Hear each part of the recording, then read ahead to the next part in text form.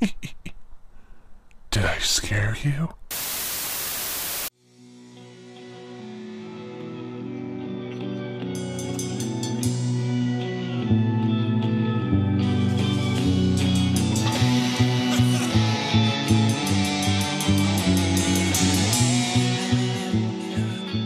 Hello, you are listening to the podcast that answers the only question that matters in horror film. Did I scare you? I am your host, Jake Albrecht. I am his co-host and America's littlest brother, Finn. How you doing today, Vin? Oh, I'm super. Just super-de-duper. How about yourself there, big brother? Definitely not doing super D-duper. Oh. What makes you so great today? I mean, I finished up work and I'm hopping on this podcast to do with you, so could have... Should go without saying, right, Vin? We haven't yet recorded one from work while you were on the clock. Not yet. I don't I wonder if I could get away with it. Probably not.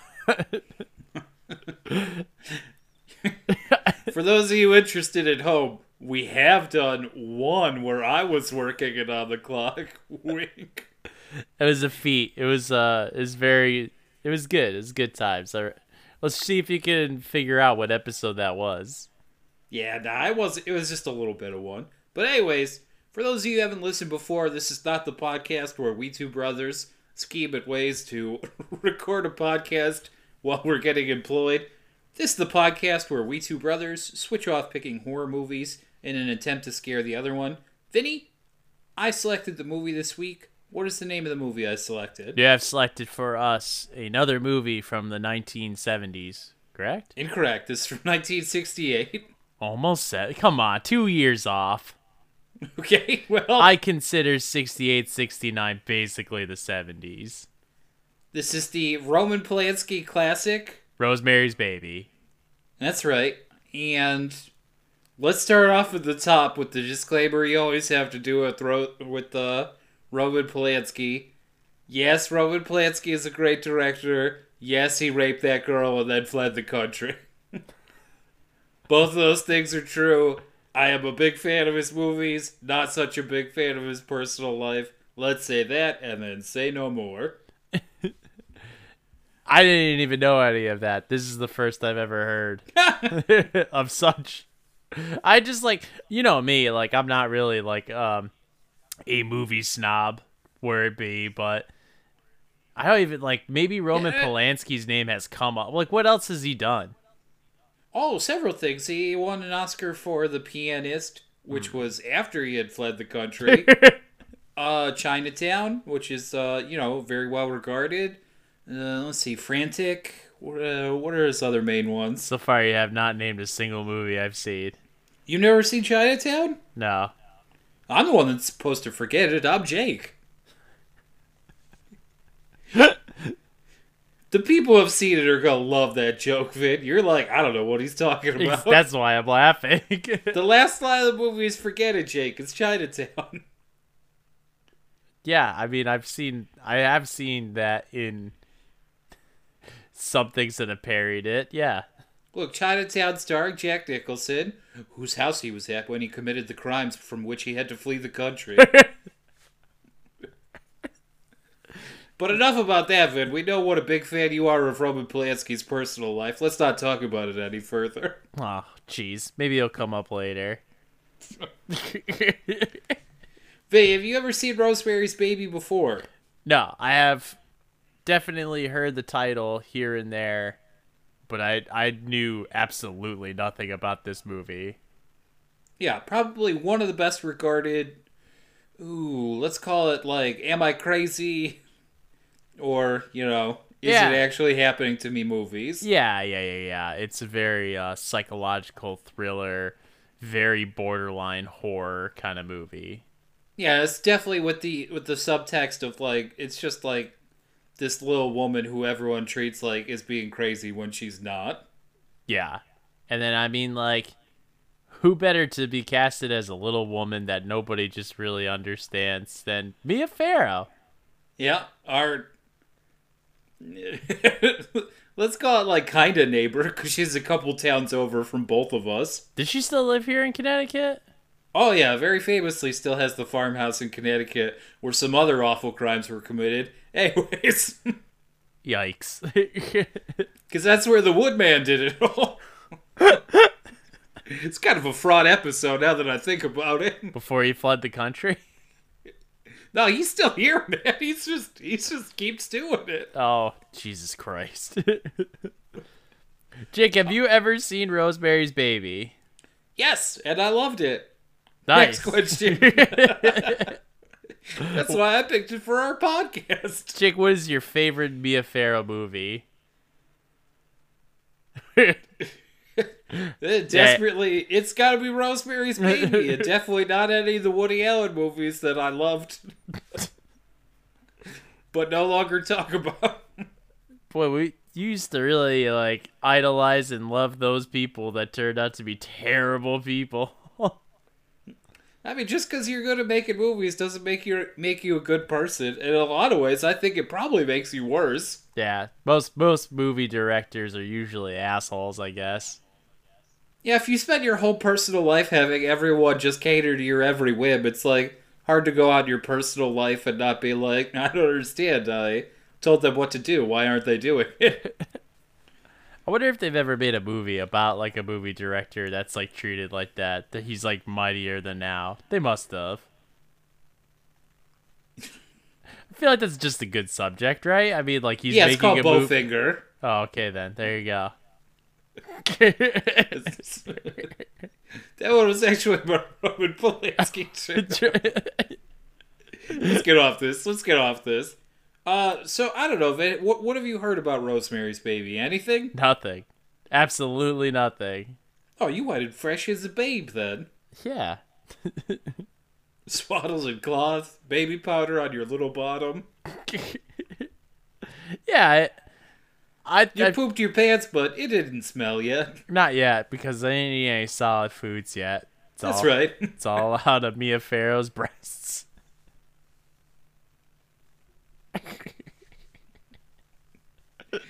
Oh boy! Well, it's been a great run. You walked into it. We promised we'd keep doing it. We didn't say how long. Sorry, everybody.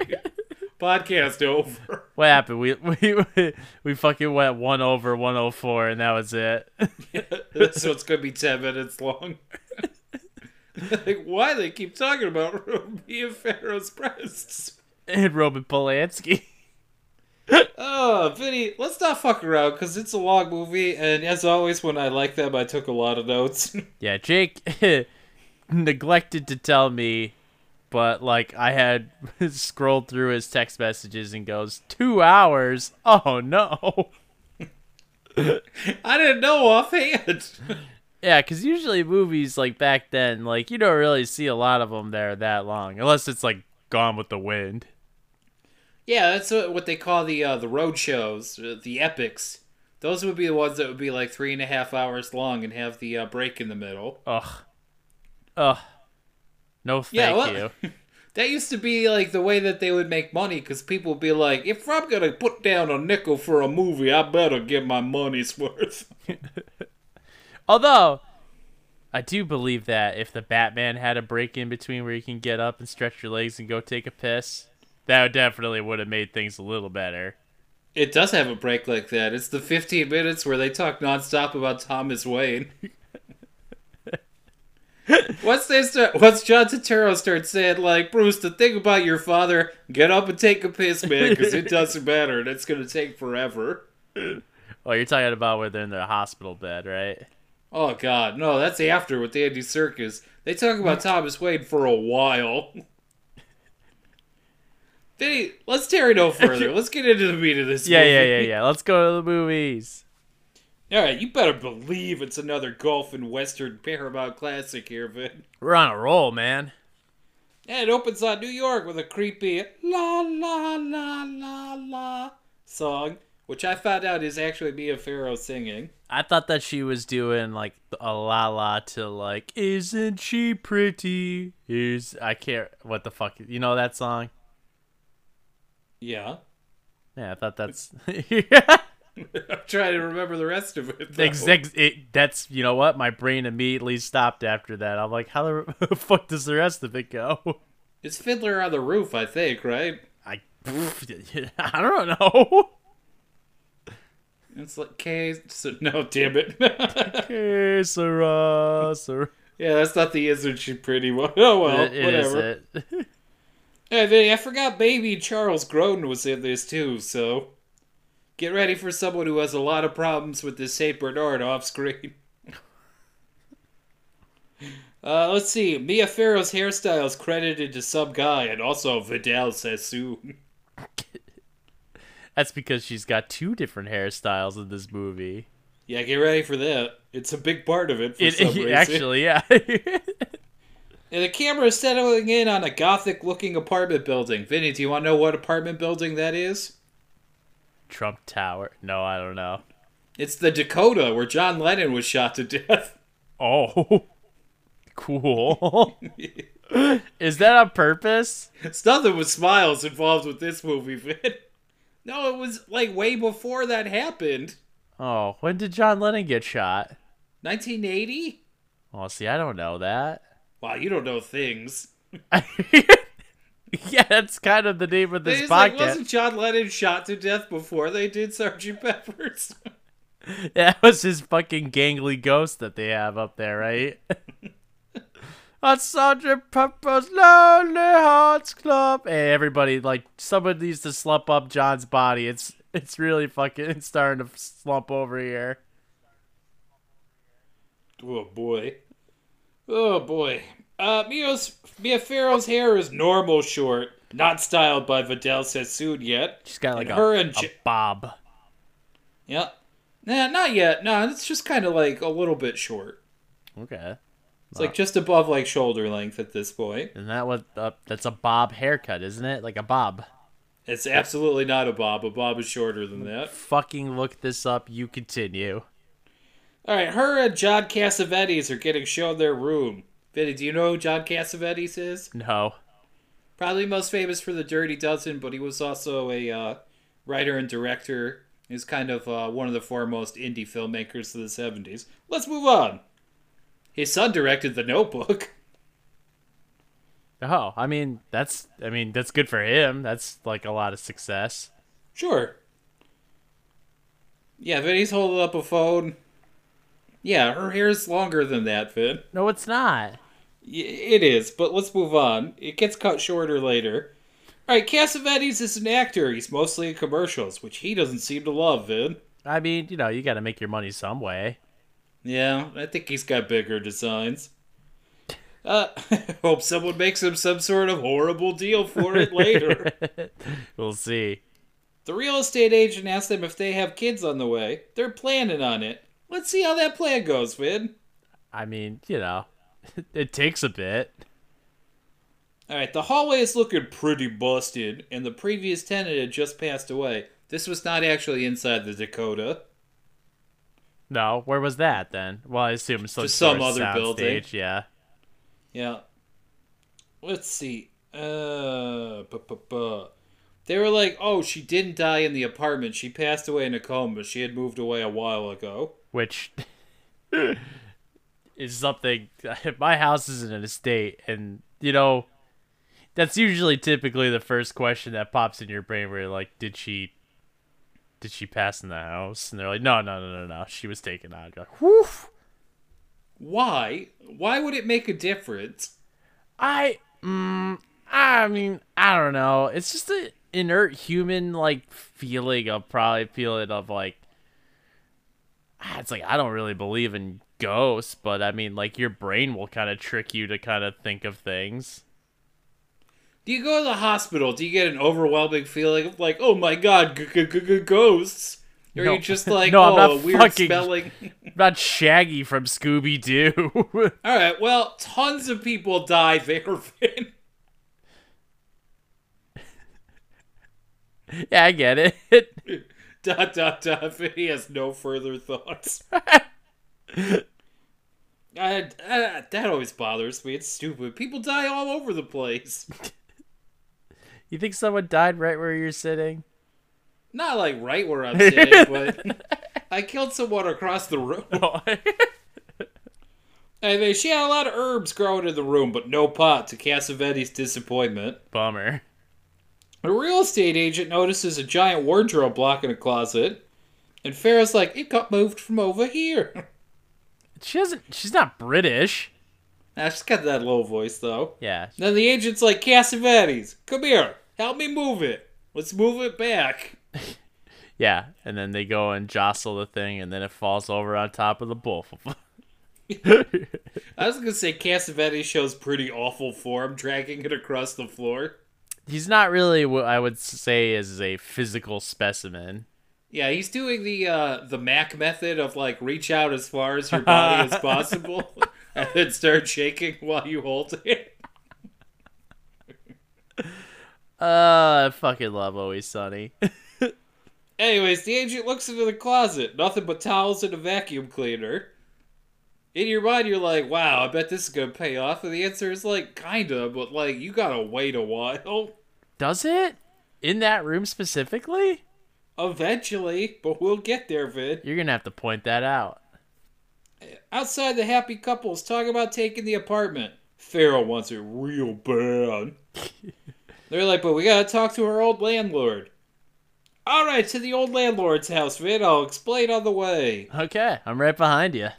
He's immediately like, I'm letting you out of your lease. Oh, okay. That was pretty easy, I guess. Oh, it's nice. So it's a handshake deal, and now we go back to the old apartment. I'll explain on the way. He's like, not only is he letting him out of their lease, he's like making them steak dinner while he's talking about it. Yeah, he's actually a real swell guy. And he's like, listen though, your new apartment building has some macabre history. And I'm like, dude, wait 12 years. But he's like, this includes like some sisters eating some kids and someone conjuring the devil. And Pharaoh, like me, says awful things happen all sorts of places. So I guess we're getting a glimpse into the future of who Jake's probably gonna pick. He says they found some dead dude in the basement wrapped in newspaper. Hold the fucking horses. Yeah, man, dead dudes are wrapped in newspaper all over the place. That's not, I mean, maybe if he's homeless, but I mean, it's like, I like to imagine it's just like the super found him and it was like he just covering up a spill. He's like, let's put that over that and... Ooh, remind me to sweep up this body later. they're like, oh, I'll just if I cover. Someone comes downstairs to go do their laundry, and they're like, ah!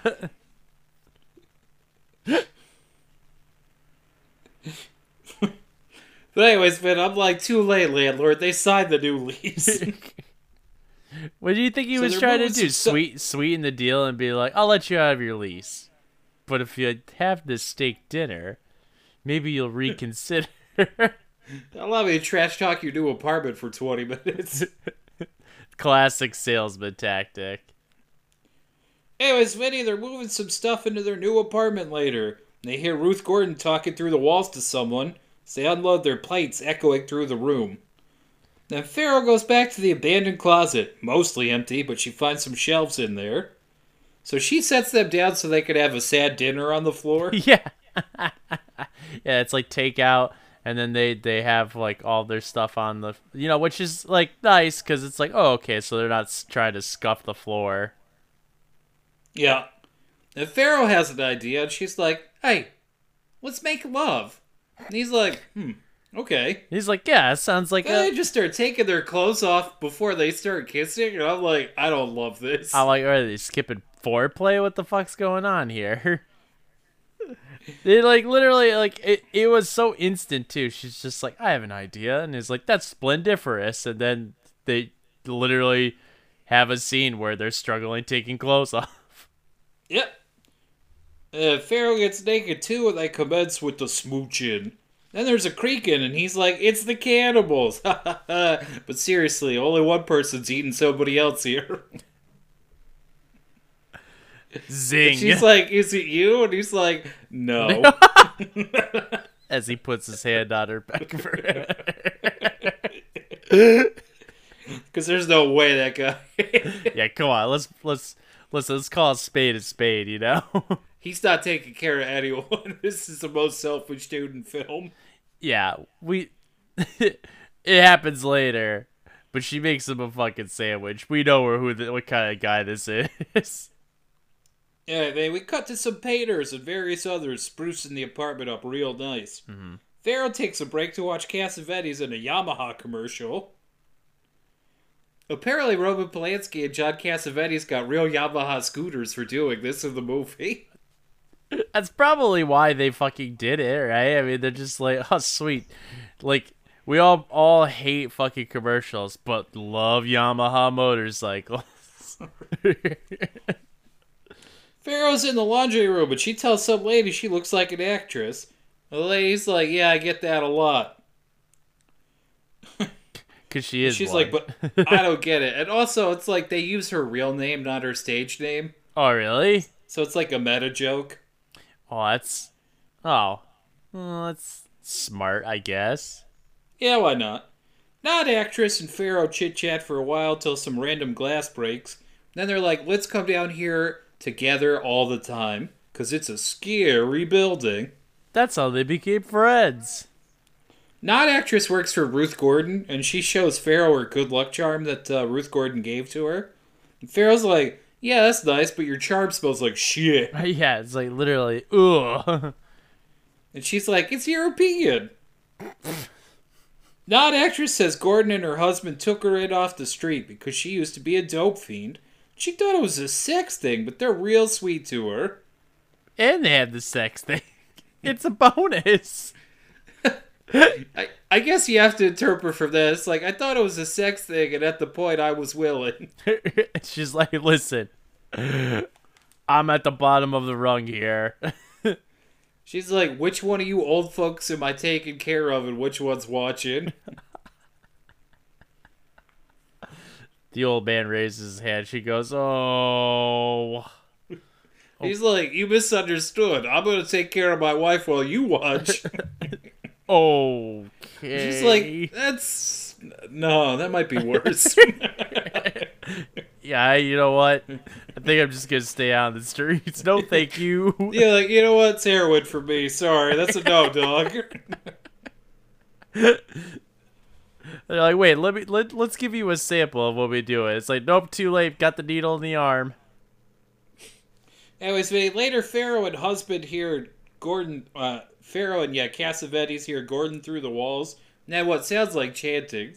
So it's her being like, brah, brah, brah, brah, brah, and then like, oh,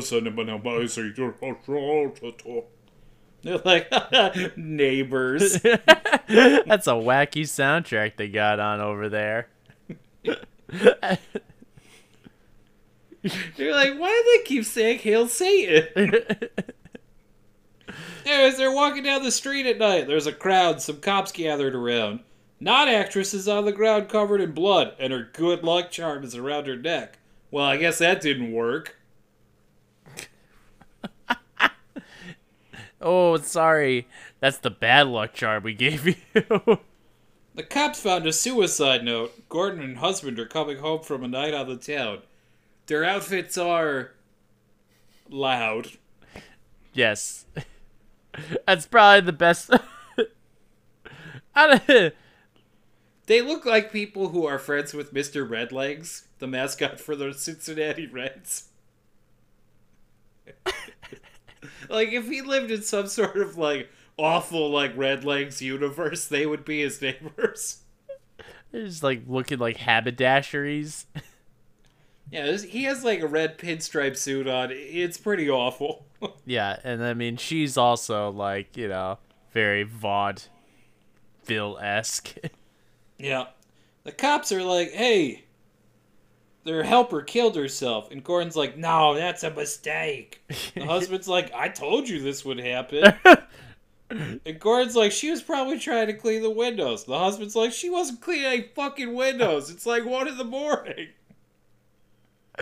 I love that, like, that this lady is, like, willing to, like, go, like, all over the place. Like, no, she must have been practicing her dance moves and then went out the window.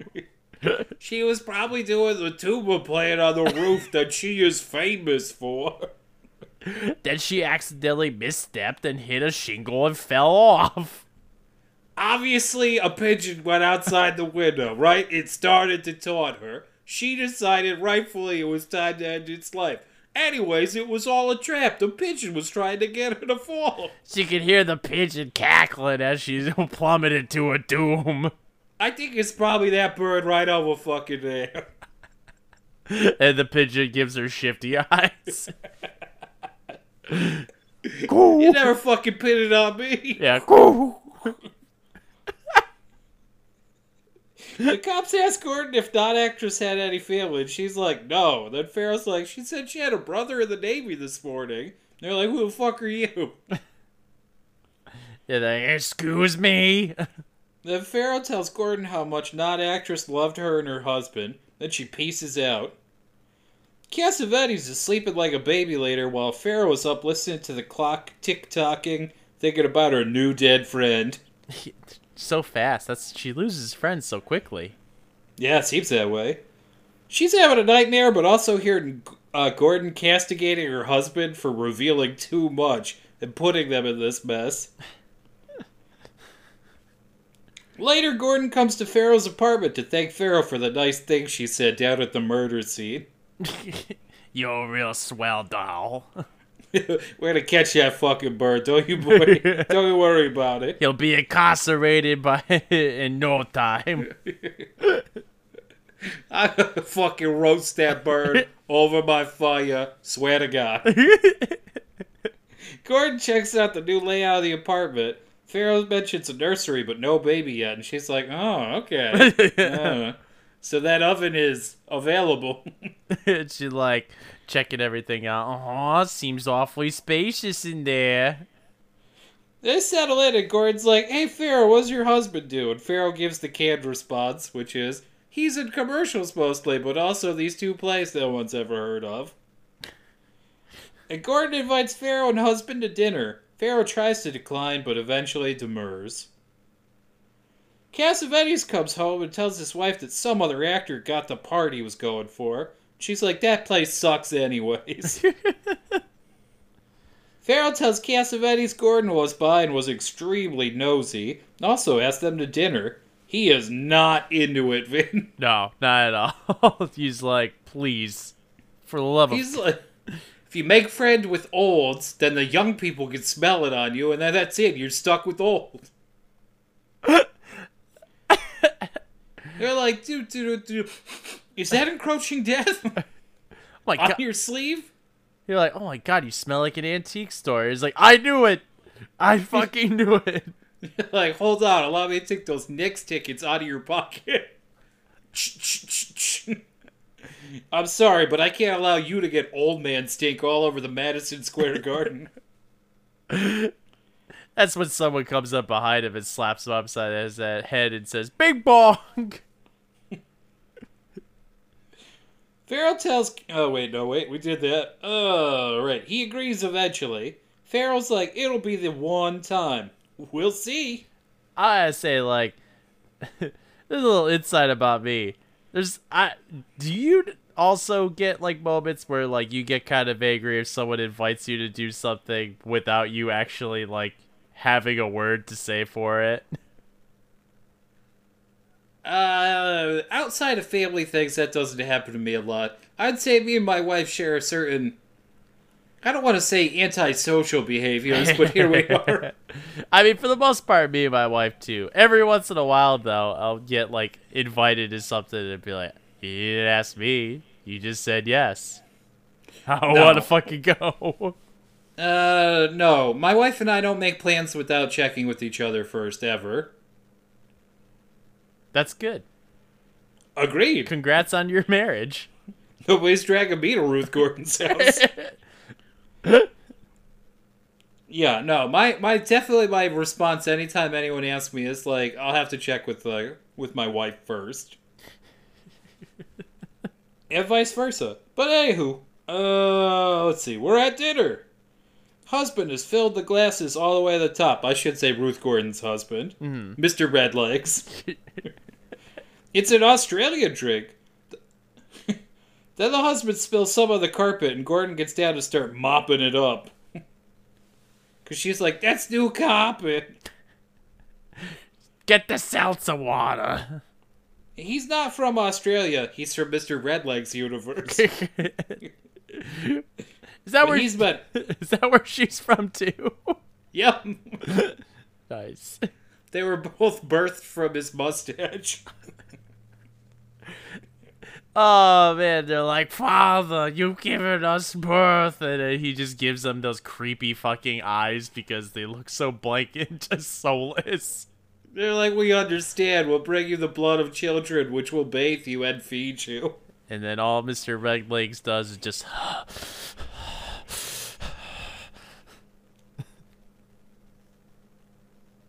Yeah, that's right. Joey Votto's got to feed him a live goat every year at the start of the season. It's not working, though, because their season sucks. Not enough goat. Anyways, Finn, he's not from Australia, but he's been all over the place. Later at dinner, they're having a talk about how the Pope is pretty much bullshit playing dress up, which kind of pisses Pharaoh off. Yeah, she's like, excuse me, I am a practicing Catholic, and they're like, who fucking cares? They're like, with the last name Pharaoh, what a shock. Which O'Briens you come from?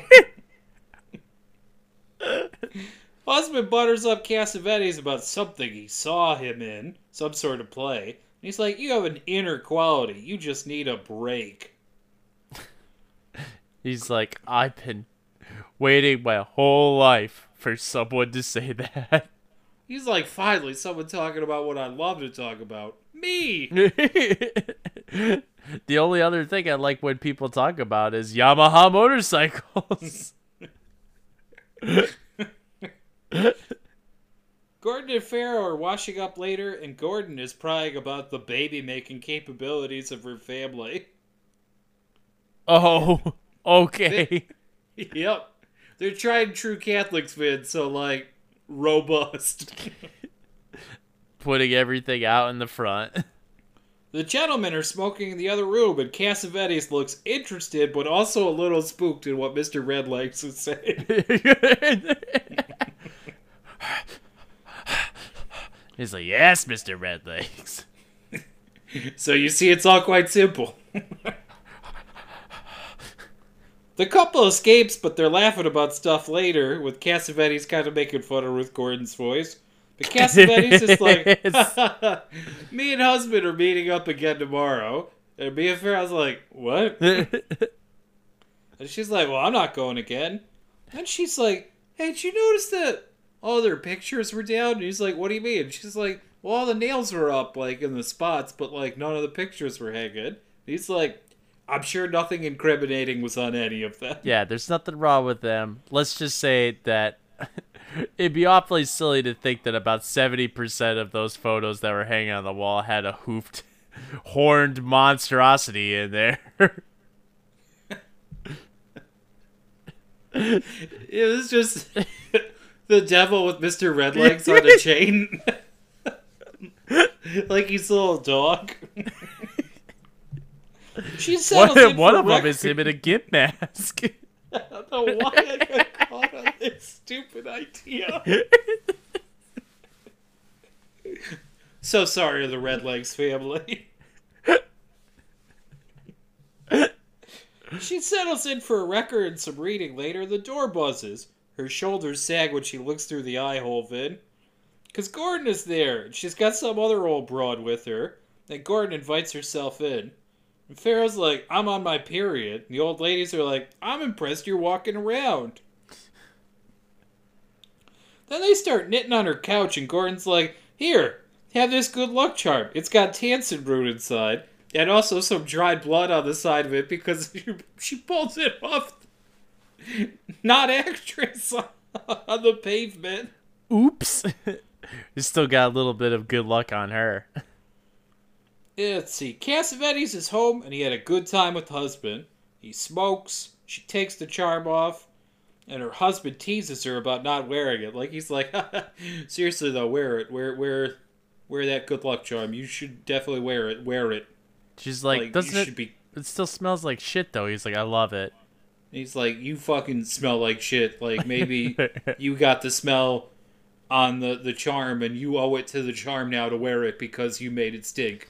Yeah, let's just say now that you're wearing said shitty charm, I really want to make a baby now. No, not yet, then. I don't think. The phone rings at some point later, and Cassavetes is like, oh, poor guy, to someone on the other line. Sounds like he's getting apart by dint of some accident.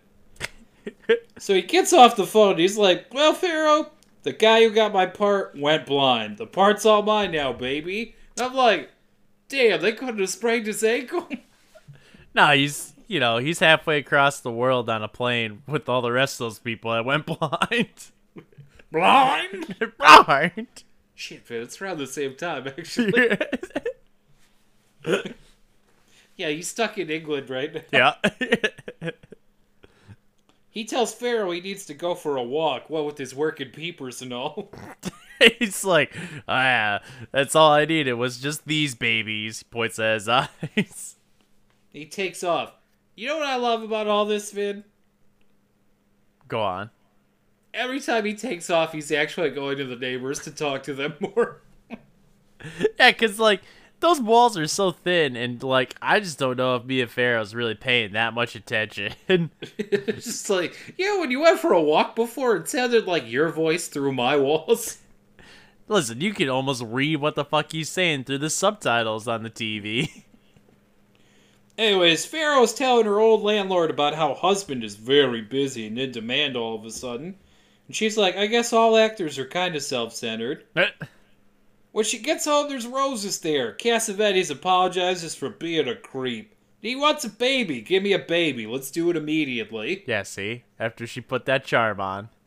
He's like, I got it marked on the calendar. That's baby o'clock. You see, on the calendar, he just, like, makes, like, a big line where it's just like, see all this time? Freed up for baby time. Vinny, they put out a record in Light of Fire, which is slightly different from my experience with attempting to conceive. Your God. It's mostly just two sad 30-year-olds going upstairs to be like, alright, well, we gotta. Let's try to make it as quick as possible. I mean, you didn't have to. Oh, God. It's just a lot of, like, whatever you could do to help me get over the finish line quickest is gonna be best for everybody.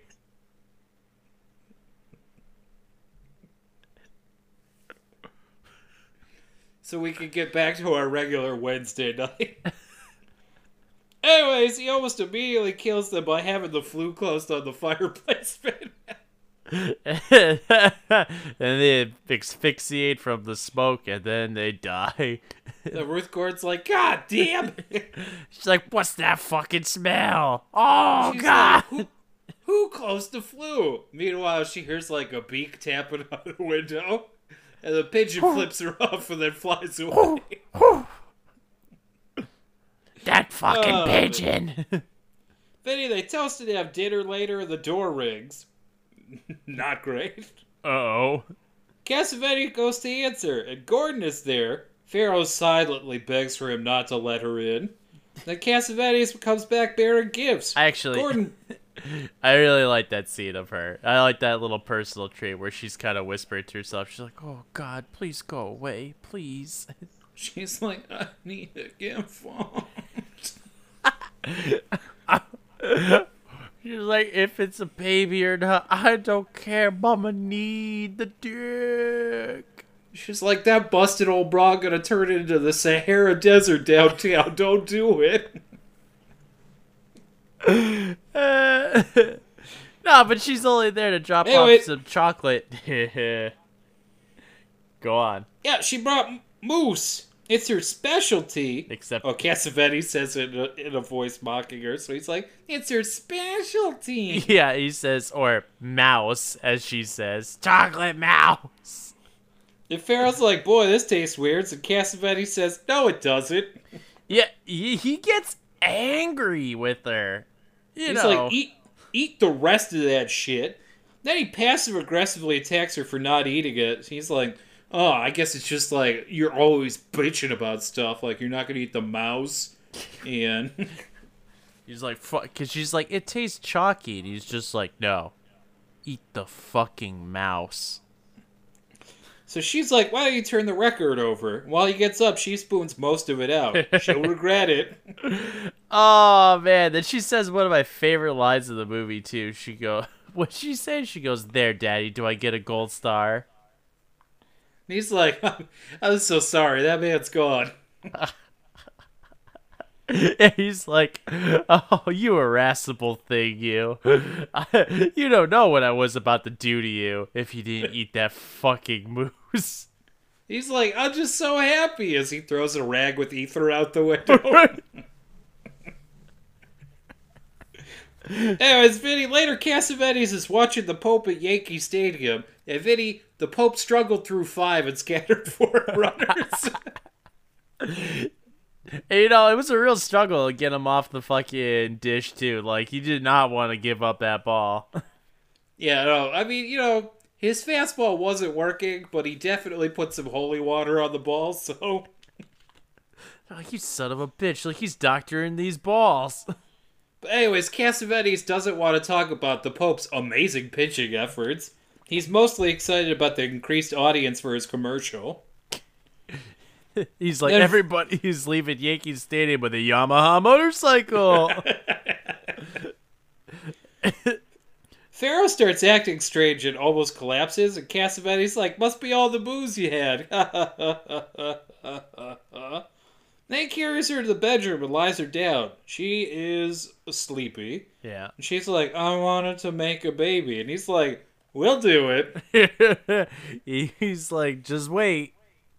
He's like, sleep is what you need. Then things get a little weird. You say a little. It gets intercut with her on a mattress in the ocean or on a boat. Then Cassavetes starts taking her clothes off back in the room to make her more comfortable, quote unquote. All this stuff keeps getting conflated with the scene on the boat, so she's looking at the ceiling in a cathedral, and the paintings get less Catholic the further they go and more satanic. We take a cross into like one section. It's almost like, what kind of church holds both of them?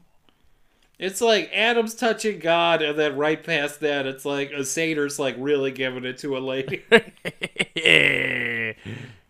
Gross. All right, we got stormy seas for the boat now, but Pharaoh is naked as can be. Then she walks by a fire to a mattress in the middle of the room and lies down. There's a group of naked people all around her. Oh, so it's kind of like Midsummer up in here. Now they start chanting, and husband, Mr. Redlegs, paints her with something as they do. Then Cassavetes tells Gordon she's awake, but she's like, nah, the moose knocked her out. Unless some sort of fucking idiot didn't give her all of it. Anyways, Pharaoh tells someone she got a mouse bite. Oh, Lord. Not good. Then there's, let's call them devil hands working their way all over her. Just for sake of argument. Yeah, getting awfully grabby. And this figure climbs right on top of her while she looks pretty dead. And her eyes get wide and looks at the devil eyes, and she's like, this is no dream, this is really happening. The way she reads that line, it's almost like it's like a line where she's supposed to be thinking it, and yet she says it out loud. It's like her reading this out loud. It's her comments on the script as she reads them. She's like, wait, I get... This is no dream, this is really happening. She's like, you're telling me that I'm getting R-word by a goat monster? Anyways, the Pope comes in, icing down his arm, Vin. While she's getting fucked, the Pope's like, I hear you were bitten by a mouse. And she's like, can I be forgiven? It's like the devil's pumping away at her. And he's like, yeah, sure. And he's like, why don't you kiss this? And it's the good luck charm as a ring. So stinky.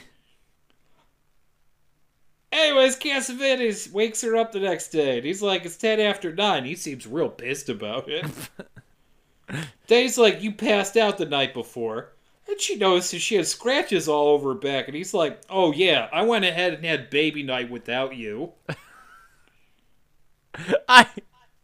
I was like, oh no.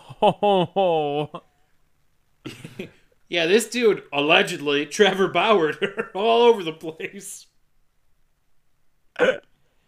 And she's just like, I wish that I was there. And he's like, you were. But she's like, I had a dream that something inhuman was raping me. And he's like, wow, that hurts. That's like, you're the one who's like, yeah, you passed out, so I fucked you and scratched up your back. And he's like, listen, I didn't want to miss baby night, and I was so drunk too, you know? It's like, oh. Yeah, every passing sentence that comes out of this man's mouth where he's trying to, I don't know, decriminalize the fact that he raped his wife is just like, you got a punchable face right now, dude. Yeah, he sure does. Just like She Trevor takes a Bauer. shower. That's not allegedly. He has a punchable face. He does.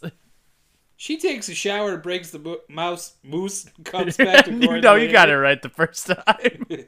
Gordon's like, listen, can you pick up some eggs for me? And Cassavetes is practicing walking around with crutches later for his new part. And Farrell wants to talk about how he hasn't been looking at her lately. He's like, what are you talking about? While he looks at the corner of the room. I don't know what you're talking about now. Then he's like, listen, I've been preoccupied with the part, but I still love you. Let's see. Then Farrow is late for her period, so she goes to see Dr. Charles Grodin to see what's up. They draw some blood. She gets a call later. She's pregnant. She's excited, but she has to come back to do more for blood sugar tests. Yeah, then she's just like, she's got a marker. She's ready to go. She's writing things down. She goes, blood sugar. Just the way that she delivers lines. She's so adorable. She tells Cassavetes later, and she's like, why don't you use this as a new beginning, like a real springboard to get past that thing where you raped me? He's like, yeah, sure, baby, that man's gone. For now. Until the time comes again, you know what I'm saying? Oh. Baby night. And he's like, hey, listen, you know what would be fun is if I went and told the neighbors immediately, because they're going to be so happy. Yeah, he was so thrilled. I mean, this dude's got the stank of old people all over him. He was right. Once you become friends with old people, it's just, that's all you know. Yep, there's no one left. No one under 55 for him now. So he comes back with them. They're ready to party. They recommend a doctor to Farrow. She needs to leave Grodin right away. Yeah, the no questions. We got our own doctor. He's the greatest. Like, he's the best one in town. You have to do it. We'll cover the expenses. Do it. Do it. Do it. Do it. Do it. Do it. You gotta do it. You gotta do it. Your baby will love it. I promise. Yeah, Gordon runs into the next room to set up an appointment for her immediately. They all toast and drink while she's pregnant. Oh, the 60s. Later, Cassavetes is sleeping and Farrow isn't. A fire truck goes by and she decides to get out of bed. She takes the good luck charm out of storage and decides to put it back on.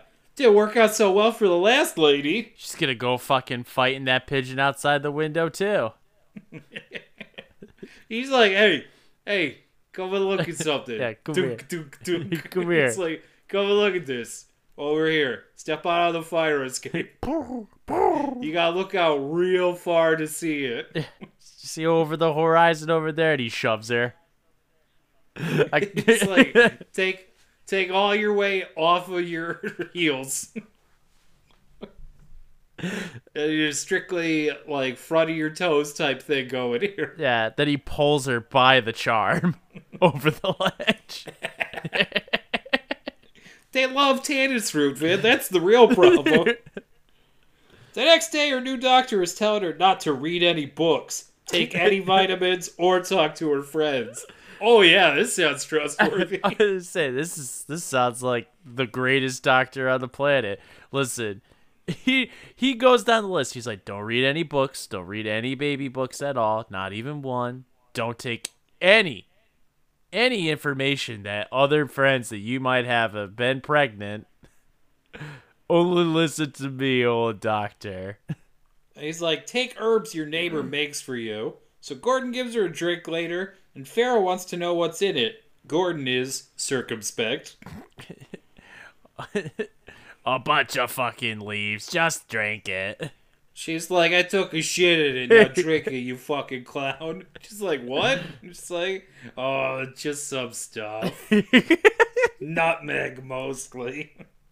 And my feces. Later, Farrah was home, and guess who went to Vidal Sassoon? Cassavetes is not into the pixie cut. No, he was immediately like, woof, can you go back to the freaking hairdresser and get that hair pasted back on because a daddy don't like.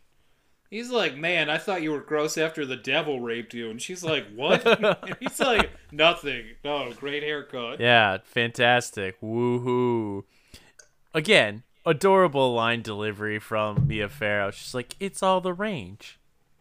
He's like, oh my god, did my friends curse whoever did that haircut so they were blind too? She's like, what? He's like, nothing. He's like, I'm batting 1,000 tonight. You're so stupid. Farrell tells him she has a pain. He wants her to go to Dr. Herbs right away. Dr. Herbs says it's no big deal. She was worried about ectopic pregnancy. And he's like, what the fuck did I say about not reading books?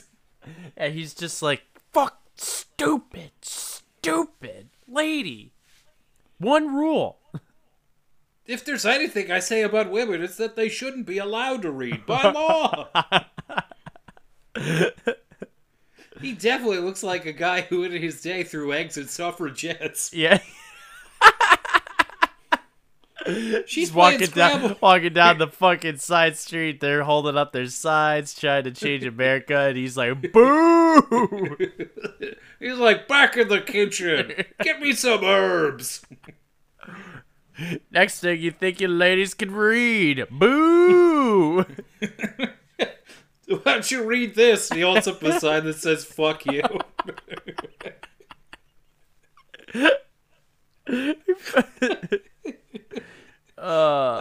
She's playing Scrabble with Cassavetes later, but she has to leave because she doesn't feel well. Her eyes look all sunk in, and Vince, she looks real fucking bad. She looks incredibly sick. Which, like, is this... I mean, in pregnancy, is that kind of normal? Nope. Oh, okay, then. She's like, I feel awful. And he's like, shh, just your haircut. He's like, I need you to know that. It's terrible. Farrah meets with the landlord later. He's not into the haircut either. And he thinks she looks sick. She's like, I'm pregnant. And he's like, pregnant ladies gain weight, not lose it. I said the same thing. I was waiting for them to say, maybe your haircut made you sick. Are we sure your life force wasn't in your hair? Like goddamn Samson? Oh, man. She looks like Anne Heche. Heche. He's heard of Dr. Herbs, though, so he's let's say on the fence, but not committed to any thoughts at this point. The bell rings. Husband is down from upstairs. He wants to know if she needs anything. She invites him to meet the landlord. She introduces them, and landlord's like, I'm worried about her appearance. The husband's like, oh, sure, she lost some weight now, but she'll gain it all back and more later. Don't worry about it. And she mentions she's taking Tannis root, something that doesn't exist, Vin, but they say a bunch of times in this. Yeah, they say it so much that it's just like, well, then it's gotta exist, right? I mean, you say it more than one time. Yeah, it's like when your friends talk about someone you've never heard of, so eventually you're just like, oh yeah, Greg. Because, you know, you don't want to be that one asshole that's just like, I don't I don't know what you're fucking talking about. It's like, dude, Greg gave you a ride home that one time? Come on. They're like, Greg got arrested for punching a cat again. You're like, classic Greg. Yeah, totally. Or that's way out of character. Which is it? Just, I'm going to keep swinging my hand on the pendulum. Where's do we fall on this? Like a horse counting apples. Eventually I'm going to tell from your eyes what's right.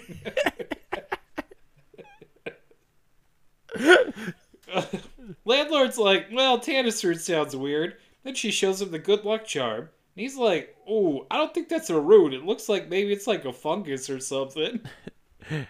Bad. And Farrell tells Landlord she just noticed that the husband has pierced ears after he leaves. And she's like, Cassavetes is tight with him, but I'm a little suspicious. Cassavetes is suddenly home and he still has his makeup on from shooting that day. And he's like, I just happened to be home. Landlord, good to see you. Yeah, he's just like, it's not like I was eavesdropping and know that you were coming over. 20 blocks to get here. Oh, I had a good puke. Then he busts out a carton of cigarettes, which also could explain all the pantsing. The landlord gets up to take off, and Cassavetes is like, no, please. Allow me to steal your glove and hand you your coat. The landlord's like, what? And he's like, I mean, here's your coat. And he's like, hey, I'm missing one of my gloves. And he's like, yeah, it's funny.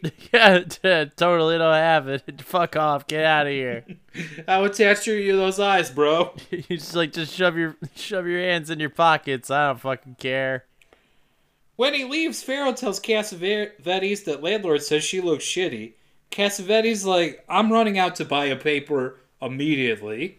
Ignore anything that sounds like me next door. You just hear, he slams the door, right. And then I fucking got rid of him. Don't worry about it. Yeah, no, I got his fucking glove too. It's right here. So it's gonna do what to him? Oh, a stroke. Okay. yeah. We take like a week. Yeah, within a week. Yeah. Okay. All right. Well, I'll see you guys later. Kisses. He's watching TV later while Farrell looks like absolute shit in bed. Landlord is on the phone for her, and he's like, listen, I need you to meet me tomorrow morning in front of the Time Life building, and I don't want to tell you why, because it's dramatic. And Cassavetes is like, what's that? What's the deal? Why is Landlord calling you? Answer, tell me now. And she's like, he just wants to meet me tomorrow morning. And he's like, okay, I gotta leave for some reason. He started just slams on out of there. Just has like harder and harder times to like explain why he has to leave. And he's like, just remember I perpetrated a hit and run this morning. I have to go file a police report. And she's like, yeah, okay, that's fine. Farrow's taking off. She doesn't want her drink now. It's time to meet the landlord the next day. Alright, we got a Santa ringing a bell, but no landlord. Farrow sits down and asks for pain to be gone. He doesn't show up, so she calls his apartment. Some lady answers and is like, oh yeah, he's in a coma at St. Vincent's Hospital today. So nonchalant. And worse than that, the dude's missing a glove. She's like, did you notice? Like, he was sitting there with only one glove on. It was so strange. Just not moving at all. Only one hand covered. She's like, the stroke seemed kind of normal, but the one glove, I just couldn't put my finger on it. And she's walking around, and guess who she runs into? It's Ruth Gordon. She was Christmas shopping. All smiles. Let's not say anything. No. Gordon wants to take Farrow home. She's not doing well. At home, Farrow is hunched over a chair while it rains, and Dr. Herbs tells her it's going to get better at a New Year's Eve party. So I guess a week is elapsed here, Vid. Yeah. The time range in this movie's kind of moving at breakneck speed. Well, you got to get through those 9 months, right? Right. Pharaoh's chowing down on some raw liver later. Then she catches a look at her reflection in the toaster. Filthy fucking beast. She looks like a zombie at this point. And she spits it out and like washes out her tongue like, no, bad Pharaoh. It's kind of like in that fucking movie that we watched. Oh no, what the Raw. hell? Raw, yeah. Hey, in real life, Mia Farrow vegetarian and she ate a real raw liver for this scene. Wow, that's commitment. Yeah. I mean, she got a whole career for this. It works. Yeah, that's what commitment really is. I bet you that CM Punk didn't even really drink a beer. It definitely did not. I bet it was a soda, you pussy. I don't know about that, Finn. Cassavetes is pissed later because Pharaoh's throwing a party for their old, I should say, younger friends. And the neighbors aren't invited. He tries to guilt her into telling the doctor, but she's like, why? The pain's gonna go away in a couple days, isn't it? She got you beat there, dude. Yeah. Gordon brings her a shake, but Pharaoh doesn't feel like drinking it right now. And then she's like, get the fuck out of my house, Gordon. Yeah, right when she leaves, she pours it down the drain. Now, the young fashionable types are here and they're all partying. Some dude comes in and tells Pharaoh she looks like a piece of chalk. Yeah, which is like, wow. I mean, he's spot on, but what an insult. Gonna put her in some fucking mousse later. She tells another friend she's not going to Dr. Grodin anymore because she has a different doctor. The friends are asking Cassavetes if the guy he stole the part from is still blind, and he's like, yes. He's like, I check, as if to be like, I check up on him. You might. Not be like, nah, like once I shoved him through that plate of glass. That's pretty much the end of our friendship. Pharaoh is crying with their friends who could probably see this coming based on everything. Yeah, she's about ready to fucking snap. Now, Cassavetes tries to butt into the kitchen, but one of their friends gives him the boot. Then she's like, I'm in pain all the time, and I'm afraid the baby's gonna die. Oh, you wish! Her friends tell her to go see Dr. Gruden, so she breaks it down for Cassavetes after everybody leaves. And he tells Pharaoh her friends are a bunch of ungrateful bitches.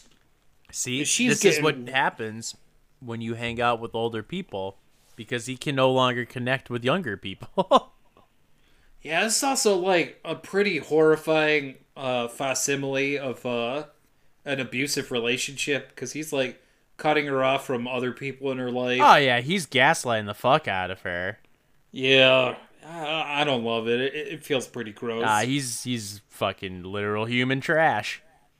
So he's like, you're getting world-class medical care for near free. And you would dare besmirch Dr. Herbs? The Dr. Herbs? The Dr. PhD Herbs?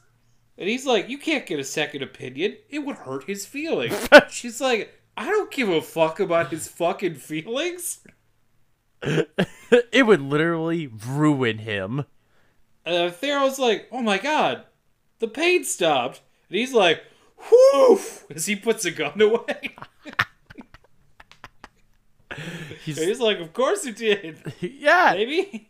That's how babies work.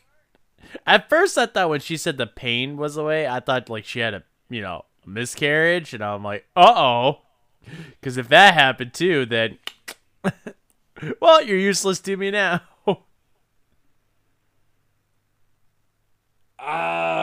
You know what? Let's not make the joke I'm going to make. Let's just move on. Jake literally sat there and really contemplated. I could see the gears moving. Yeah, it's doing the like, beep, boop, boop, boop, boop, boop, beep. You know, like, laughs gained versus anger created. I think Divide by goodwill built up. You'd be surprised. I might not be. I think your algorithm's wrong. She's like, hey, the baby's moving. He doesn't want to touch it. That's a good sign. Yeah. Ooh, he's a good father. He's like, pretty sure something could end up poking through there. One wrong move is all I'm saying. Pharaoh's happy now. She's drinking the shake willingly. Mia, and she also looks like a lot healthier. So Yeah. they're building the nursery. They're packing her hospital suitcase and the phone rings. Landlord is dead. She forgot all about that old guy. He went into a coma, and it's not like she really checked up on him. And then all of a sudden, she's just like, "Oh, baby's going good. I got the baby bump and everything. Everything's great." And then, oh, landlord's dead. She goes to the funeral. The lady who told her that the landlord was in a coma has a book that the landlord was going to give to her. Pharaoh goes home. You can feel Dr. Herb somewhere go like, you think a woman just got a book? Son of a bitch. They're at it again. I don't know why, but I just yelled at my secretary. They're not allowed to keep track of like his appointments and books or anything. He's just like, no fucking books. Use your brain, stupid. Where's your women's intuition? Oh shit. What a monster. Just all of them, Finn. Yeah. Just a whole collection of assholes. Pharaoh goes home and Gordon is at the door nosing about what book she got and who it's from. So she can report to angry Dr. Herbs about it. The book is about the witches in the apartment building. Landlord wrote a note that says the name of the book is an anagram. So Pharaoh pours out some Scrabble tiles to get to the bottom of this mystery. She's got elf, shot, lame, witch. Nope. Then she's like, how is hell? Fact me? Yeah, so she's trying fucking Wordle before anybody else. Yep. And she's like, yep, that old bastard was losing his mind. Then she gives the book one more look, and then she spells out Mr. Redlegs.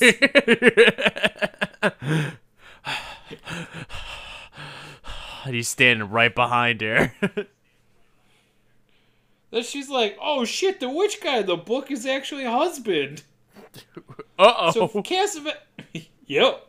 Cassavetes comes home later, and he's surprised to find the door is locked.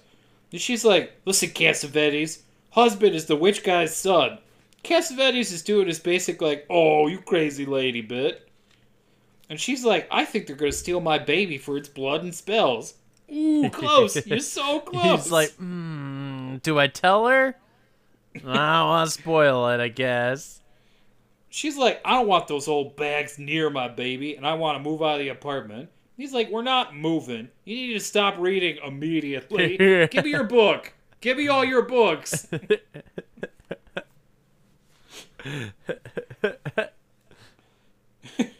She tells Dr. Herbs about it, and he's like, yeah, stay away from those old bags. Who cares? The only one you can trust is me, Dr. Herbs. He's like your old friend. The greatest pal you've ever had. And We're like, don't think for 2 seconds about whose recommendation you got me from. secondly, I swear to Christ, if I found out that you fucking touched the book ever again. Here's what I'm gonna concerned lose about, Mia Farrow, is I wrote a note on the door that said, door is open, and then you came right in. Do you know what that tells me? Because you didn't knock, it tells me that you read it. You can see how upsetting that is for me, and especially the baby. He would be that kind of guy that if you had a steak dinner, he'd be judging you if you fucking, just before you tasted the steak, you put salt on it. Firstly, yeah, everyone should judge you for that, Vin. What are you, a fucking monster? Alright, Dr. Herbs tells Pharaoh that husband is dying anyway. He's like, I'll tell them to leave town. I'll make sure of it. Whatever, dude, you're the doctor, not the fucking mayor. I mean, he sometimes posts up like he's the mayor. Alright, Pharaoh's loading these old-ass witches into a cab to take them out of the picture. And she's looking for her book later, but Cassavetes is like, I threw it out. I'm throwing all of them out. Yeah, all of your books. I want all of them. Then she's like, you're an asshole. That was a gift from landlord. And he's like, I hadn't thought about that. He's like, not my friend anymore. Later, she's kind of walking through traffic looking all dazed, and she drops her good luck charm down a sewer. Hey, Vin, you want to know something about old-fashioned movie making? What? Roman Polanski had a theory where he's like, pregnant ladies would never get hit by traffic. People would always stop for them. So they sent out Mia Farrow like that, dressed as a pregnant lady, and she actually walked through traffic. Like real traffic, real New York traffic. Yep, Polanski had to shoot it himself because the crew is like, I'm not shooting Mia Farrow getting hit by a car today, dude. But I bet you like Mia Farrow is like so hungry for her role that she's just like, I mean, I gotta see this through. I gotta see what's gonna happen. Yeah, nobody wants to be the one that's like, I'd rather not walk through traffic. Mia Farrow's like, you're all fucking wusses, and then she gets hit by a taxi cab, and they're like, see, Oh! see. Oh, Out of boy. the road, pregnant lady! Honk honk. She goes to a bookstore to get a fresh copy of her witch book. Then she reads in her new book that sometimes witches blind or put people in a coma. All they need is a belonging. Wig face. We're catching on, yeah. Farrow calls the blind actor and asks him how he is. And he's like, yeah, great. I only broke 6 glasses today. He's like, yeah, I'm super. A couple weeks ago, I could see everything. I had everything going on. I had a beautiful girlfriend. And then, I just fucking wound up blind. I lost my job, and I'm not even sure how I fucking answered the phone. Yeah. Hey, do you know who this actor was? No. This is Tony Curtis, Jamie Lee Curtis's father. Oh, cool. But most famous for Some Like It Hot or Spartacus. And they didn't tell Mia Farrow so that she would be like, I kind of know that voice. Who is it? That's cool. And she's like, oh, listen, I was just calling to talk about how, like, maybe you're missing some article of clothing around the time you went blind. He's like, you mean the tie I traded your husband? She's like, yep, that's something I knew about, and it's not distressing information for me in this moment. Yeah, what's even more fucked up is he was toting that tie around the apartment. He's just like, it's actually a really nice tie. He came home and he's like, Mia Farrow, why don't we do a sex thing tonight where you put this around my eyes so it's like I can't see? Yeah, and he can't just stop laughing. He's like, this would be terrible, but I can see. Oh, take it off. I want to watch you while I have sex now. Oh my god. No. No, thank you. Pay no attention to the guy in the corner who's smoking a cigarette and saying, what's happening? Can you make more noise? Oh, he's like, yeah, there it is. Just waiting for the part where it sounds like a plunger. Oh my god.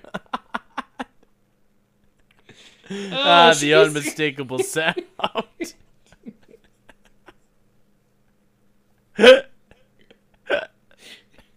It's like pushing 2 orange halves into each other.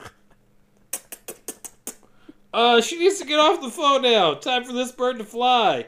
She found some stashed cash and packs her suitcase to go. She decides to go see Dr. Herbs. What are you, fucking idiot, lady? She's like, how she is not caught on. The Time magazine in the waiting room asks if God is dead. It also says, if woman, please stop reading. No. But crudely marked in with marker. In every single one of his magazines, it's like for men only. Even the Vogue magazines. Next to that, he just has a picture book he made of a woman who's like blissfully burning books. The receptionist is like, hey, you smell good since you lost that awful fucking smelling charm you used to have. Then she's like, it's the same smell the doctor has. And Farrow's like, oh, shit. She's like, I get it. She's like, yeah, he's always stinking. Must be some European cologne of some sort. Take that, Europeans. She's like, I forgot my husband's waiting outside. Goodbye forever. So she takes her suitcase and hits the road. Then she calls Dr. Grodin's office and asks for an appointment. He's very busy, though. His kids just got a St. Bernard, and they're hiding it from him. What? Beethoven? Okay. Oh, you're Dr. right. Wow, Yeah, you're right. He of course. does look super young, and it's like that mustache throws him off completely. That threw me off my track completely. Dr. Grodin calls back, and he's like, you are not my patient anymore. And she's like, I need you to deliver the baby. There's a plot against the baby. Then Pharaoh begs this dude to see her now, and someone is waiting outside the booth with their back turned. Are they part of the plot? No. Oh, okay. It's just some old guy smoking a stogie. No, it's actually the blind guy. He's like, Duke, is this a Subway? Can I get a footlong? Yeah, help. Can you help me out here? Do you have one of those gyros? He's like, no onions. I used to love them, but since I lost my sense of sight, they taste too strong. She's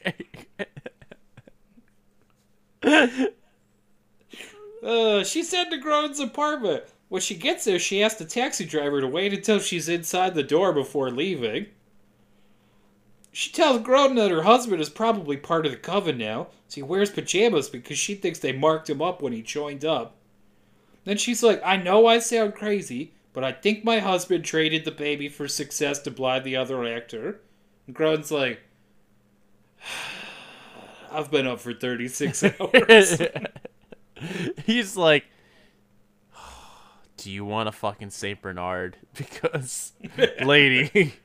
He's like, I hate to tell you, but I'm in the sequel. They just had puppies. He's like, Debbie Mazur's trying to steal him for reasons I can't remember. He goes, at least I'm in a hamburger eating contest, so Oh my god. that works out for me. Fuck. Him and the dog. Yeah. Oh my god, so stupid. Oh shit! And then that fucking dog, man, he breaks that fucking. No, he breaks Vicky, that dock and anywho. almost kills all those teenagers. Anywho, no more Beethoven second. Grodin's like, can I keep the witch book? Women shouldn't be reading. Pharaoh notes that when the landlord visited her, Cassavetes ran home with makeup on to steal his glove and put his ass in a coma. That's right, you got it. Grodin's like, they probably are psychos, but I doubt they're witches. But I know of Dr. Herbs. And he's like, let's get you into Mount Sinai tonight. And it's like, maybe not the way you like, Pharaoh. He has her go lie down on a couch and goes to make some phone calls. She checks on her cash, then angrily takes out the pills Dr. Herbs gave her. Then Pharaoh wakes up and guess who's here? It's Dr. Herbs and Cassavetes. Dr. Grodin, you fucked up big time, bro. Yeah, yeah, one job. But you know what? He was just like, I can't deal with a crazy fucking woman right now. I'm just like, I have so much shit on my plate right now with this fucking dog. I know how it is. It's like somebody calls your direct line and they're like, please, my house is on fire. You're like, oh my god, not my job. Click. Then you just transfer it over to someone else like, your fucking problem. Like, Dr. Herbs, this lady says you're a witch. Fucking deal with it. Time for me to sleep. He's like, I'm just so done. Listen, chain of commands. Do you know them? Dr. Herbs is like, come quietly, or I'm going to take you to a mental hospital. And Cassavetes is like, we just want you to come home. No one's going to hurt you. They tell Dr. Grodin that they're taking her home for rest, and he's like, yeah, that should do it. Rest is what everyone in this room needs, especially me. They get in the cab, and Pharaoh's walking in a daze because she's fresh out of ideas. Yeah, she's pretty much that When they go in the... at the end of the rope now. Yep. When they go in the building, she drops some stuff, and when they all go to pick it up for her, she hops in the elevators and takes it up herself. It's not a well thought out plan. No, she's cornering herself. Yep. She stops it and then hops out like halfway. Yeah, dangerous. You're carrying a child. She tries to run for it, but guess who's about to go into labor? Yeah. So she gets into the apartment and locks herself in. And Cassavetes like, "Hey, open up!" And she yells at him, telling him, "You promised this witch-ass bitch is my baby." And he's like, And she's well... going through her. He's like, kinda. You'll see. You don't quite have it. You're in the neighborhood, though. Ooh, you're so close. Yeah, she's going through her address book, I guess, looking for someone with, like, let's see, witch remover, Yeah. where is it? Witch exterminator. She tries her friend. They're at the movies. Not like they could have done much anyways. Uh-oh. Well, she's flipping through the yellow pages. She finds one about a witcher. No. Oh, okay. I reject your premise. Oh, fuck. While she's on the phone, what, Geralt of Rivia? Yeah, the very Well, same. He would just fuck her. In the same animation he uses to fuck everybody else. He'd fuck Gordon and it'd be like, there, and I killed her. He'd do that thing where she falls back on the bed and her breasts jiggle. And she'd be like, I don't think that helped. And he's just like, did enough for me. He's like, I hate this fucking city. While she's on the phone, some dudes are creeping through her apartment in the background on their tiptoes, like they're playing fucking Don't Wake Daddy. Then everyone's in the apartment. They're gonna give her a sedative. She screams for someone to help me. Ah, boy, it made me a little upset. Yeah, because no one's coming. Yep, too late. The sedative's in her arm. Then Dr. Herbs is like, oh shit, she's in labor. And Cassavetes is like, Pharaoh, everything's gonna be alright. They promised me a lot of stuff if you actually carried this to term. Yeah, he's just like, I can't believe we finally got here. In fact, after her jumping out of the elevator, he's like, I was sure you were fucked. Pharaoh apologizes to her baby, and it fades to black. Mm-hmm. She comes to, and Cassavetes is sitting over her, and he says, hey, and she's like, yeah, hi, is the baby okay? And he's like, yeah, it's fine. And he's smiling in an evil manner. Yeah. Then she falls back asleep, and some lady is standing sentry over her reading Reader's Digest, which you know Dr. Herbs is fucking fuming about. Then Pharaoh asks to see the baby, and the old bag runs out of the room. Cassavetes and Dr. Herbs come in, and she's like, let me see the baby. Dr. Herbs says, the baby's dead. But you could have more kids in the future. Great news. Yeah, he's just like, listen, you're not totally ruined. No horns on the way out destroyed your innards. Like, I'm a little surprised, actually. Yeah. Given all those sharp angles. Let's just say you're lucky he came out feet first. I mean, who first? I mean, what am I saying? Oh, I huff too much of my own ether. Pharaoh's like, you're both lying. You took the baby from me. You're all a bunch of witches. And Dr. Herbs is like, whoopsie daisy, here's another sedative. Back to sleep again. Cassavetes is giving her a pill later, and he's like, they call it prepartum. It's basically hysteria for pregnant ladies. And he's like, can we agree that's what was wrong? And he's like, I get why you thought the neighbors were witches, but gosh, me too? And he's like, I got a great idea. Let's move to Hollywood, because shit's really taking off now. He's like, you should see my bank account. It's soaring. As he goes to leave, Pharaoh's like, let me see your shoulder. And he's like, what? Then he takes his shirt off, and he's like, look, nothing on my shoulders. They marked my dick, lady. You haven't looked at it in months.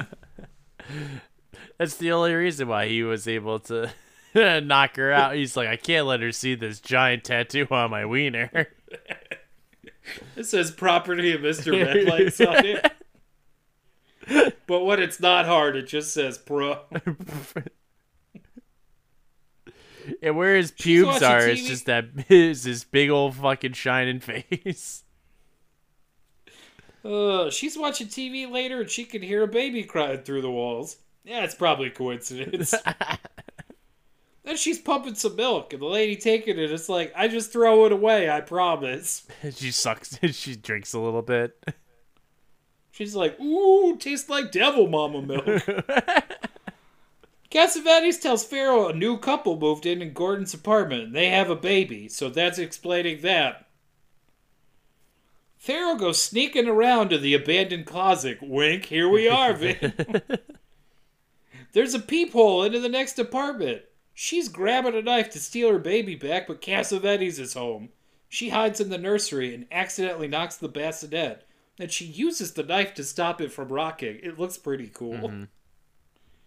Then she heads into a party with a knife, and no one seems surprised at first. And Cassavetes is hanging out there too, like, all in all, I think the baby stealing went pretty well. Uh-oh. He's like, oh, shit. What she didn't mention is that they were giving her those pills the whole entire time, but she was, like, hiding them. She was stowing them away, like, on, like, in between the cracks in her headboard. Didn't notice. Was taking notes. Yeah, there you go. Red car, Vinny, sincerely. Good note. Oh, thank you. Ruth Gordon's husband tries to talk to her, and she's like, "You're in Europe. Shut your mouth, dude." Yeah, that line also. It's just like, I love it. She heads to a giant bassinet that's all in black while they watch her. Then she pulls back the sheets and looks horrified. What the fuck? Yeah. What is that, a fucking Chewbacca? And she's like, "What the fuck did you do to my baby? What's wrong with its eyes?" And the husband's like, "He has his father's eyes." Meanwhile, Cassavetes is like ducking into the kitchen to get away from this, Yeah. and she's like, "What? His eyes don't look like that." And he's like, "No, oh my god, you don't get it, stupid woman." He's like, "No, Satan is his father. You gave birth to Satan's baby, and he's gonna take over Earth and enslave everyone. Yay!" Hail Satan. Hail Satan. Pharaoh shouts, "No, it can't be." And Gordon's like, "Check out his hands and feet." It's true, man. Yeah, he's hooving it up. The husband shouts, "God is dead. The heir is won." God's like listening in the background like, hey man, come on. Then the husband's like, "Listen, Pharaoh, you can help us out and just be a mother to your baby. You don't even have to join. The others are too old to take care of it anyways." Then Pharaoh shouts, "Oh, God!" The milk thief is like, "Hey, don't say that shit. Yeah, Or I'll fucking kill you, milk or no, bitch." Yeah, she's just like, please, if you're gonna say that name, take it in vain at least. Then some other lady is like, "Shut the fuck up. She gave birth to Satan's baby. Show this lady some respect." See, that lady, she's, she fucks with Mia Farrow. Alright, Cassavetes comes back in, and he kneels next to Pharaoh, and he's like, "Listen, they promised me you wouldn't be hurt, and you haven't been." And he's like, "We're getting so much in return." And you know what the best part is? And then she spits in his face. Yeah, he kind of deserves it, scumbag. Gordon offers her some tea, and she's like, "What's in this?" And she's like, "It's Lipton's. All Yeah, right, we won." it's Lipton's. There's nothing in there. Don't come on, seriously. You gave birth to the baby. Come on. The baby starts crying, and Pharaoh tells Milk Thief she's rocking him too fast. The husband's like, yeah, get the fuck out of here. You don't know how to rock a baby. Do it, Pharaoh, do it. Yeah, because, like, freaking Glass is just, like, shaking the fucking, just... And she goes to check out her son with his tiny upside-down cross above him. And Dr. Herbs is here, too. They all gather around as she starts looking at the baby lovingly. Then we get the la-la-las again and fade out of the apartment building. Mm-hmm. It's over! Well, I guess motherhood rules over all, even if you do give birth to the Antichrist. All mothers love their children, Vin. Yeah, your I condition. mean, that's not true. There's, like, all the ones that, like, drown them and stuff. Let's not get into it. Yikes. I selected the movie this week. Falls upon me to ask you the eternal question. Vinny, did I scare you? No, no, it didn't scare me. Yeah. No, not scared. No, The part with the dream is like a little freaky, but it's not frightening exactly. it's pretty upsetting. I won't lie. I was just, Yeah, no. I was like, oh no. You're like, oh, the Pope's gonna need Tommy John surgery. Yeah, he's gonna be out for at least 12 months, man. He's got to put that thing on ice. Hopefully, he's got enough tendons in his wrist to tie that bitch back together. Did you like the movie? Yeah, actually, yeah, I enjoyed it. Yeah, this is it's still a classic. It's the prime example. Everyone acting in this is so great. Farrell gives such a great performance. I agree. Ruth Gordon is so great as like the kooky neighbor. Yeah, she was. Cassavetes is a piece of shit, so that works. Yeah, everybody in their role that they served did a very good job. Yeah, and it's just like the mood works. You're with her. Everything everyone's doing makes sense. I have read that apparently this is a really faithful adaptation of the book. Oh. But the reason is that it was like pretty early in Polanski's career, so like he literally didn't know you could do stuff that wasn't in the book. Oh. Like he's just like, that's in the book. That's what we gotta do. I mean, sometimes that's what a lot of people are clamoring for anyways, though, isn't it?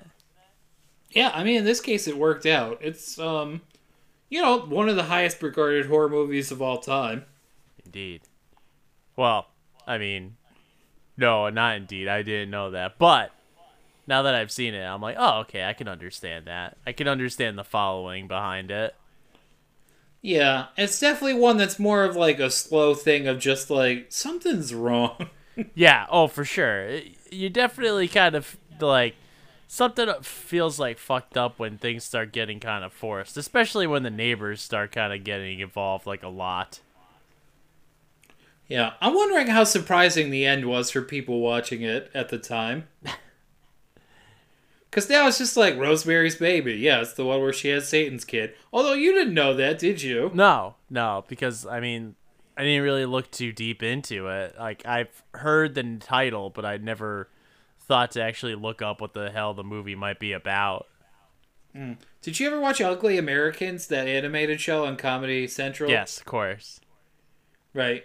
Well, there's like the character that's like a demon. Yeah. Her father is like, he's another demon thing, but her mother looks like Rose.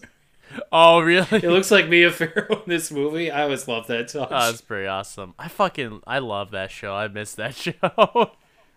Yeah. It was a great show. I think it only lasted a season. All the best stuff does. But we're talking about Rosemary's Baby, which I say yes. Yeah, I guess I don't have much else to say. Vinny, if you were anyone in this movie, who would you be? I think I would be the first landlord. Because? I tend to try to win people over with, like, food as well. It's usually my go-to, especially when, like, I need something to, like, I'm like, hey, so I'm gonna need you to help me get this because I don't have a truck. I promise I'll pay you in beer and food. So, I see that in with the landlord, but I also like his tendency of, like, looking into things where someone explains something to me and I'm like, no, none of that adds up. Yeah. I would definitely be the doctor because... Dr. Grodin, I should say. Oh, yeah. Because also, I would pass along a customer that's not mine and just be like, witches or not, lady, you're not my problem. Yeah, I'd be like, listen, sorry. I have so much other shit I gotta deal with. I cannot tack on an extra crazy in my life. Hey, Vinny, what's your gifable moment? Oh, boy. That's a tough one, because, like... I got one. Go ahead. Alright, mine is the dude's creeping around in the background while she's on the phone. Just because it's a really tense moment, but it made me laugh a lot. Yeah, that's a good one. Anytime you're being sneaky, that one works. Her scraping the ice cream's a pretty good one. Because it's like, it's not like just like it's a cloth fucking like towel that like napkin that she scrapes that shit out on. Then she washes it later too. Oh, the mousse? Yeah. Yeah, mousse isn't ice cream. It's different. It's like just a cream. Okay. All right. It's served cold, so. All right, yeah, anytime you don't want to eat anything, that one works. Yeah, that's a good one. All right, Vin, do we have any mail for this week? I haven't checked recently, so I could maybe be surprised Ooh. or disappointed. So that's kind of the gamble that we run here. Or both. Oh, it's looking like no. All right, Vinny, well, if people did want to mail us, where could they do so? You can do so by emailing us at our email at disbypod@gmail.com. That's disbypod@gmail.com. And if instead they wanted to reach us on Twitter or Instagram? You can do so by emailing our email at disbypod@gmail.com. That's disbypod. Wait. Let me redo that. Oh my god. Our Twitter is disbypod, and our Instagram is Did I Scare You Pod. All right, please reach out to us. We would love to hear from you. All right, Vinny, it comes to the time in the podcast where you tell us what we are going to be watching next week. So, what are we going to be watching next week, Vin?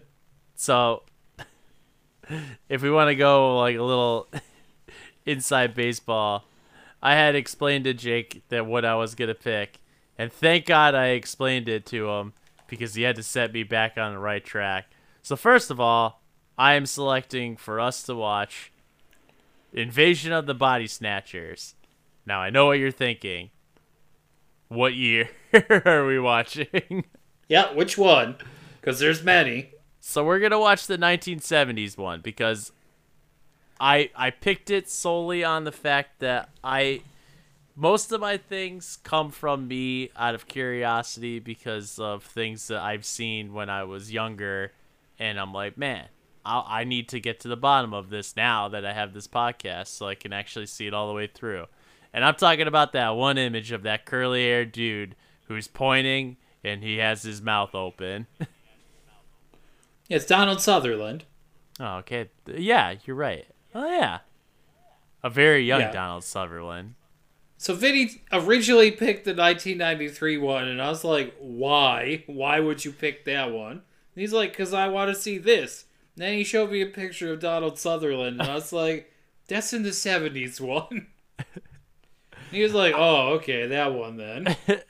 Yeah, so we were this close to watching Body Snatchers in 1993, and that probably would have been a big old piece of shit. A movie I didn't know existed. Because there's that one, and then there's The Invasion, the Daniel Craig one. Yeah, 2007. There's the 1950s one. That's the original. Yeah, that's about communism. Yeah. I didn't know how I felt about that one. I just Yeah. saw Donald Sutherland's face, and I was like, you know what? I'm going to pay you a visit. Yeah, but we'll be watching the Nicholas Rogue classic Cool. with Donald I've never Sutherland. seen it. Have you I seen have. it? Yep, Oh, okay. it's great. Yeah, we keep overlapping. You keep answering me as I'm asking. Nope. All Alright, that's going to do it for us this week. A thank you, as always, to Rebel Escape Pod for letting us use their song Monster for our intro and outro. Check them out on Spotify. You have been listening to Did I Scare You? And I have been your host, Jake Albrecht. I am his co-host and America's littlest brother, Vin. And hey, thanks for the ride, lady. How you doing, lady? Thanks. Thanks for the ride. Thanks for the ride, lady. Thanks for the ride, lady. Thanks for the ride. Thanks for the ride, lady. Thanks for the ride. Thanks for the ride, lady. Thanks for the ride, lady.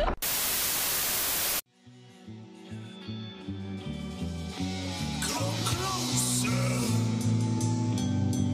Never need to fear. Step softly.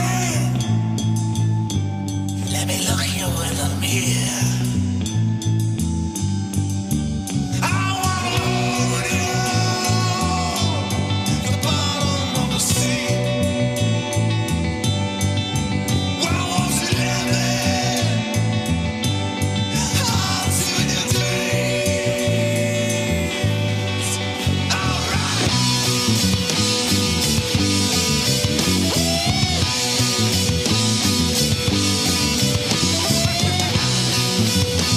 Thanks